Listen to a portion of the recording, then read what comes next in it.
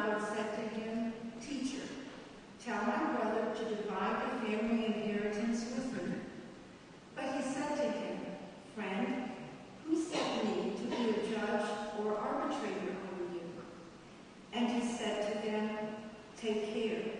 Be on your guard against all kinds of greed, for one's life does not consist in the abundance of possessions."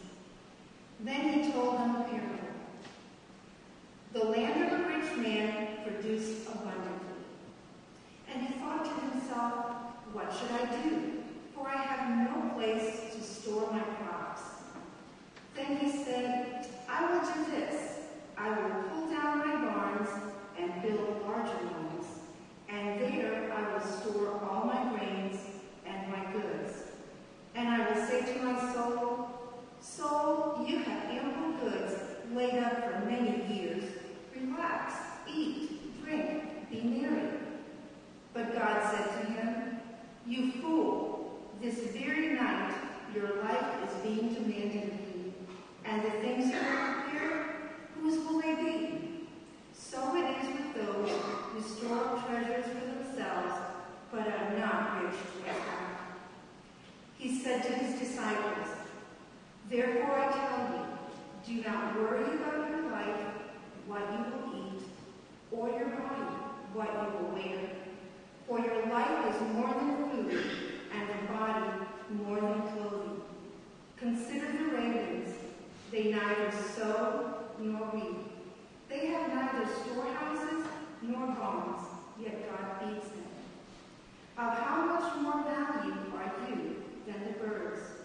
And can any of you, by worrying, add a single hour to your span of life? If then you are not able to do so small a thing as that, why do you worry about the rest? Consider the lilies, how they grow. They neither toil nor spin. Yet I tell you, even Solomon in all his glory was not clothed like one of these. But if God so clothes the grass of the field, which is alive today and tomorrow is thrown into the oven, how much more will he clothe you, you of little faith? And do not keep striving for what you are to eat and what you are to drink.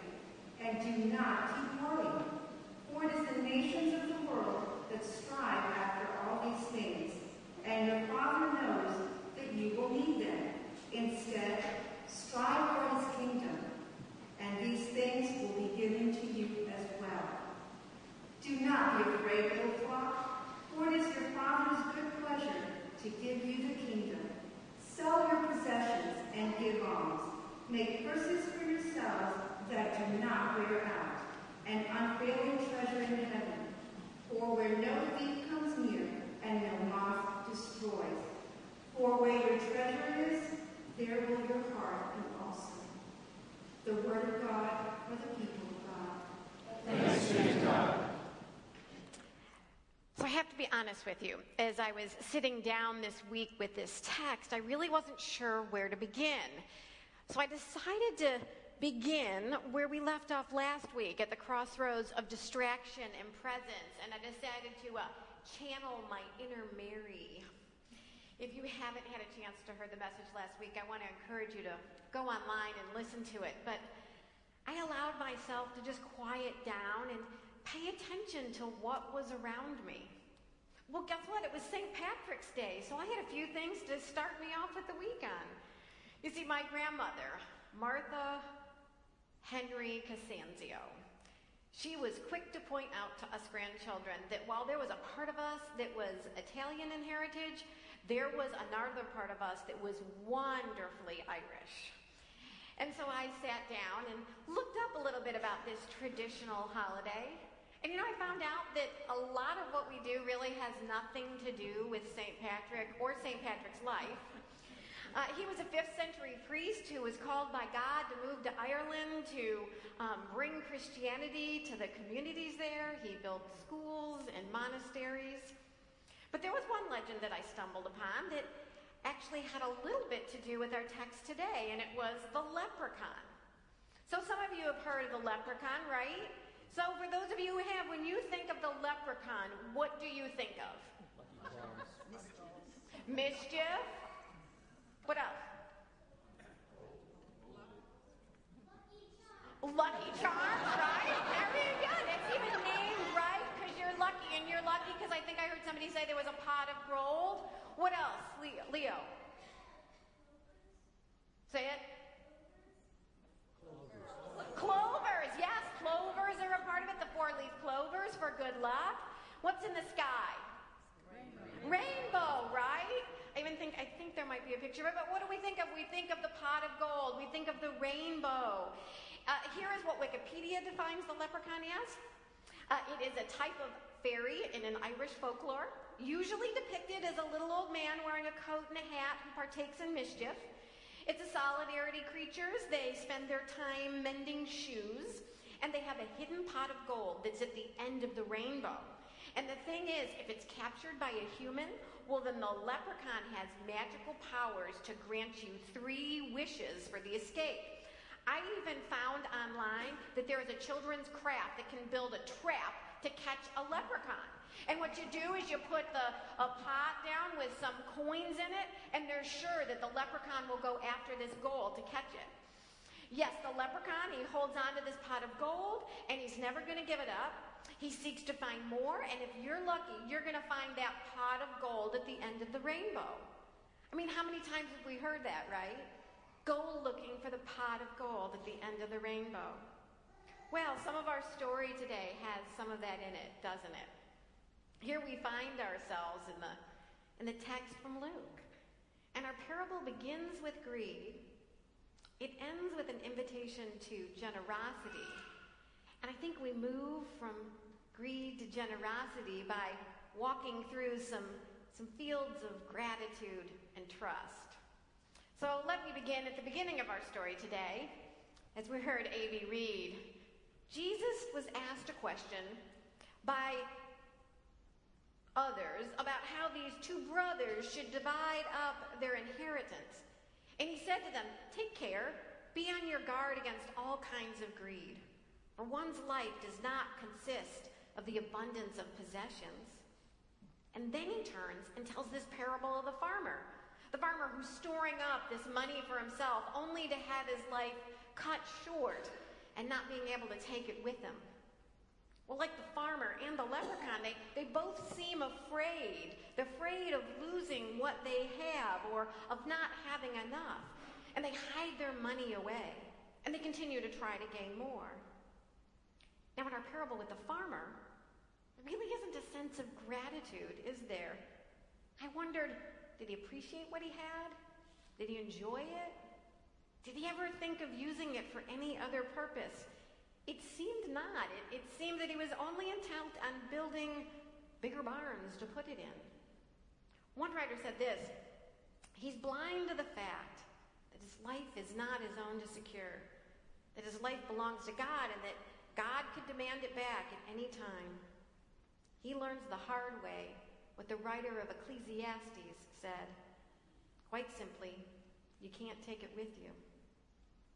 Now the thing is, the farmer is not a fool because he's wealthy or because he saves for the future, but it's because he appears to only think of himself.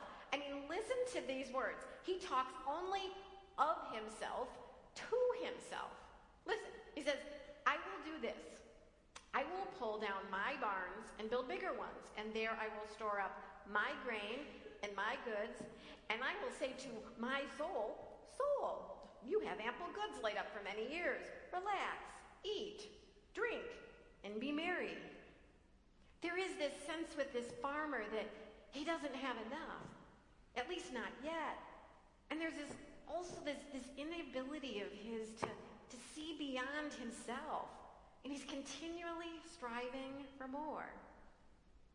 Now, when you think about it, living in fear to not having enough and striving for more really isn't an unfamiliar experience for most of us, is it? I mean, the truth is, we are reminded quite frequently of our ego's need for more things. We are bombarded with marketing ads whose job it is to help us see how what we have is not enough. And if what you don't think you have, you don't need, you do now need it, right?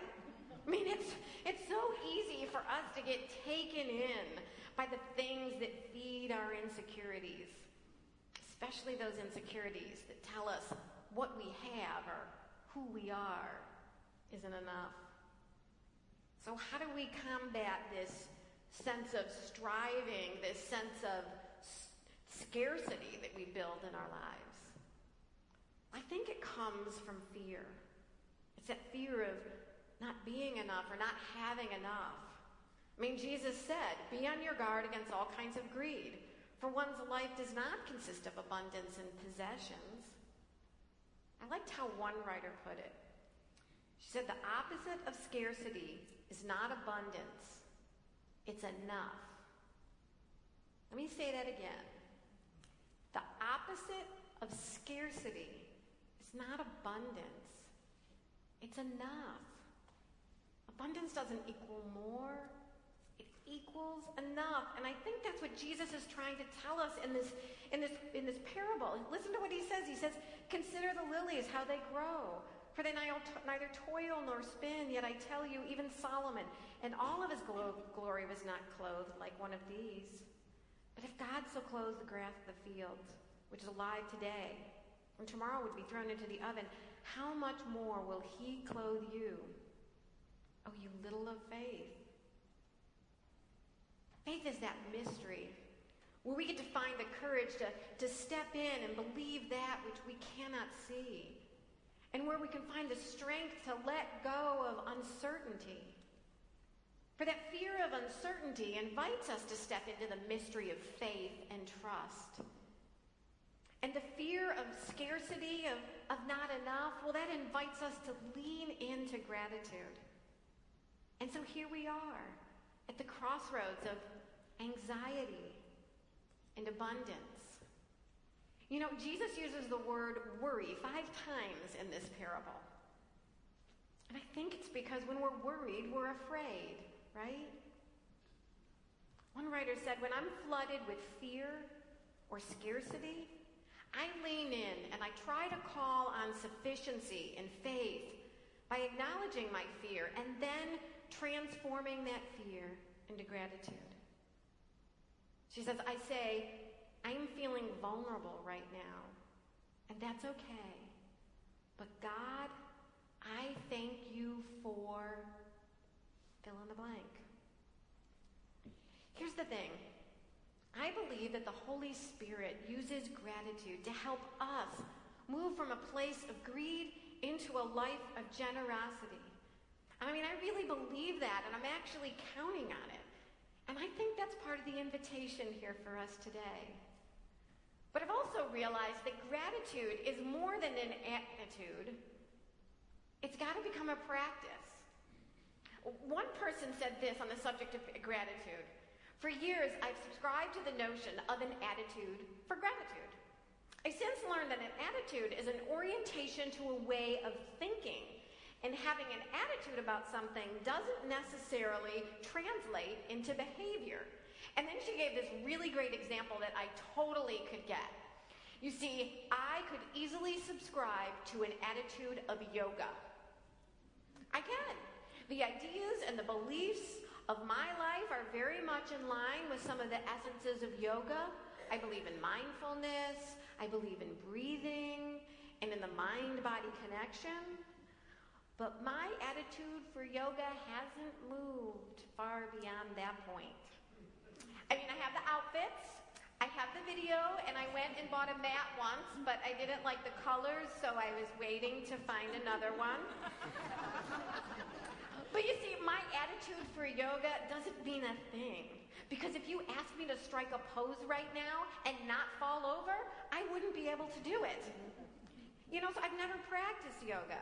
So my attitude for it really doesn't count for much. And I think the same goes for any other practices. And that includes gratitude. While I'm no expert at it, year to year I do try to cultivate the practice of gratitude. I've learned from some really wise teachers. I have gratitude journals, meditations, prayer. I even set a bell on my iPad that goes off at particular times of day to remind me of the presence of God in my life. And you know, when things are really tough for me, well, then this practice becomes actually a healing agent for me. Sometimes I'm better with it, and sometimes I'm not. And I'll say when I'm better with it, I'm probably brighter and lighter, more generous. And when I'm not, I'm more anxious. I'm more self-centered. And like yoga, I can tip over really easily. In our story today, the man is rich, and he produced a great crop. And yet there's no sense of gratitude to God for this crop that was produced. No gratitude to the workers, the ones who may have been a part of his success. And there's no sense of generosity. I mean, he has more than enough for himself, but we don't hear anything about the idea or a thought of him sharing it for others or what God might be able to do through him, through this abundance that he has. I think he can't move from greed to generosity because he's not grateful. And I have to wonder if that's not what blocks our ability to live a more generous life too. 2 years ago, the children's ministry was raising money to buy a water buffalo. It was in our fall emphasis worship series. And they were trying to gather their funds together to express how they collectively could make a kingdom impact on the world. And so they raised money, and it was through Heifer International. These water buffaloes, they allow farmers to plant crops that allow them to sow the fields in days what it used to take weeks for them to be able to do by hand. They could do 4 times as many crops as they could without it. Now, the leader of our team thought it was a really great idea, but it was presenting some rather creative explaining they had to do with their son, who was 3 at the time. You see, Wilson would come home, and he was so excited about raising money for this water buffalo, right? I mean, every day he would come home, and he would talk about it and talk about it. And as the parents began to dig deeper, they realized that Wilson thought the water buffalo was coming home with him. Yeah, and he thought it was going in the backyard and wondered where they were going to put it. Yeah, so Brad and Amy had to go on and explain that the money doesn't go for you to get the water buffalo. It's going for other people to get the water buffalo. It was actually quite precious. You know, it's such a gift the way our children and youth ministries help our parents cultivate generosity and gratitude. These parents were inspiration to me because they reminded me it's never too soon to start, and it's never too late. Like the rich farmer, we're tempted to think that having wealth and property can secure our lives. But no amount of wealth can protect us from genetically inherited disease, that tragic accident. It can't keep our families from falling apart. In fact, it was driving a wedge between the family members in our stories today. And like the farmer, we can get caught up in the fear of holding on to that which we have. It's not that God doesn't want us to save for the future, or that eating and drinking and marry is something that God doesn't want us to participate in. I mean, Jesus spent a great deal of time with people, eating, drinking, and enjoying life with them. But Jesus was also clear about where our true security lay. He reminded us that the people, they were meant to live a life aligned with their desires being given over to God. That we're to trust God for what we need, and then we're to turn our hearts to our neighbors and towards God's mission to bless and redeem this world. So what about you? Is there something you're holding on to in your life right now? Some place that you're afraid you don't have enough? Or you aren't enough? Is there some fear that's keeping you from gratitude, trust? Something that's holding you back from giving and living that generous life? I mean, we've heard it time and time again. Our possessions are not our own. They belong to God, and we are merely stewards of them while we're here. Jesus urges the disciples to Stop striving. Stop worrying about your needs. Instead, Jesus invites them to strive for the things of the kingdom. For when we get caught up in holding on to our own stuff, to worrying about our own future, it takes away the ability for us to cultivate gratitude and to live into the generous life that God has for us. And so as I close, I invite you to hear these words that Jesus said to the disciples as if he was saying them to you. Do not be afraid, little flock, for it is your Father's good pleasure to give you the kingdom. Sell your possessions and give alms. Make purses for yourselves that don't wear out, an unfailing treasure in heaven, where no thief can come near and no moth can destroy. For where your treasure is, there your heart will be also. Let us pray.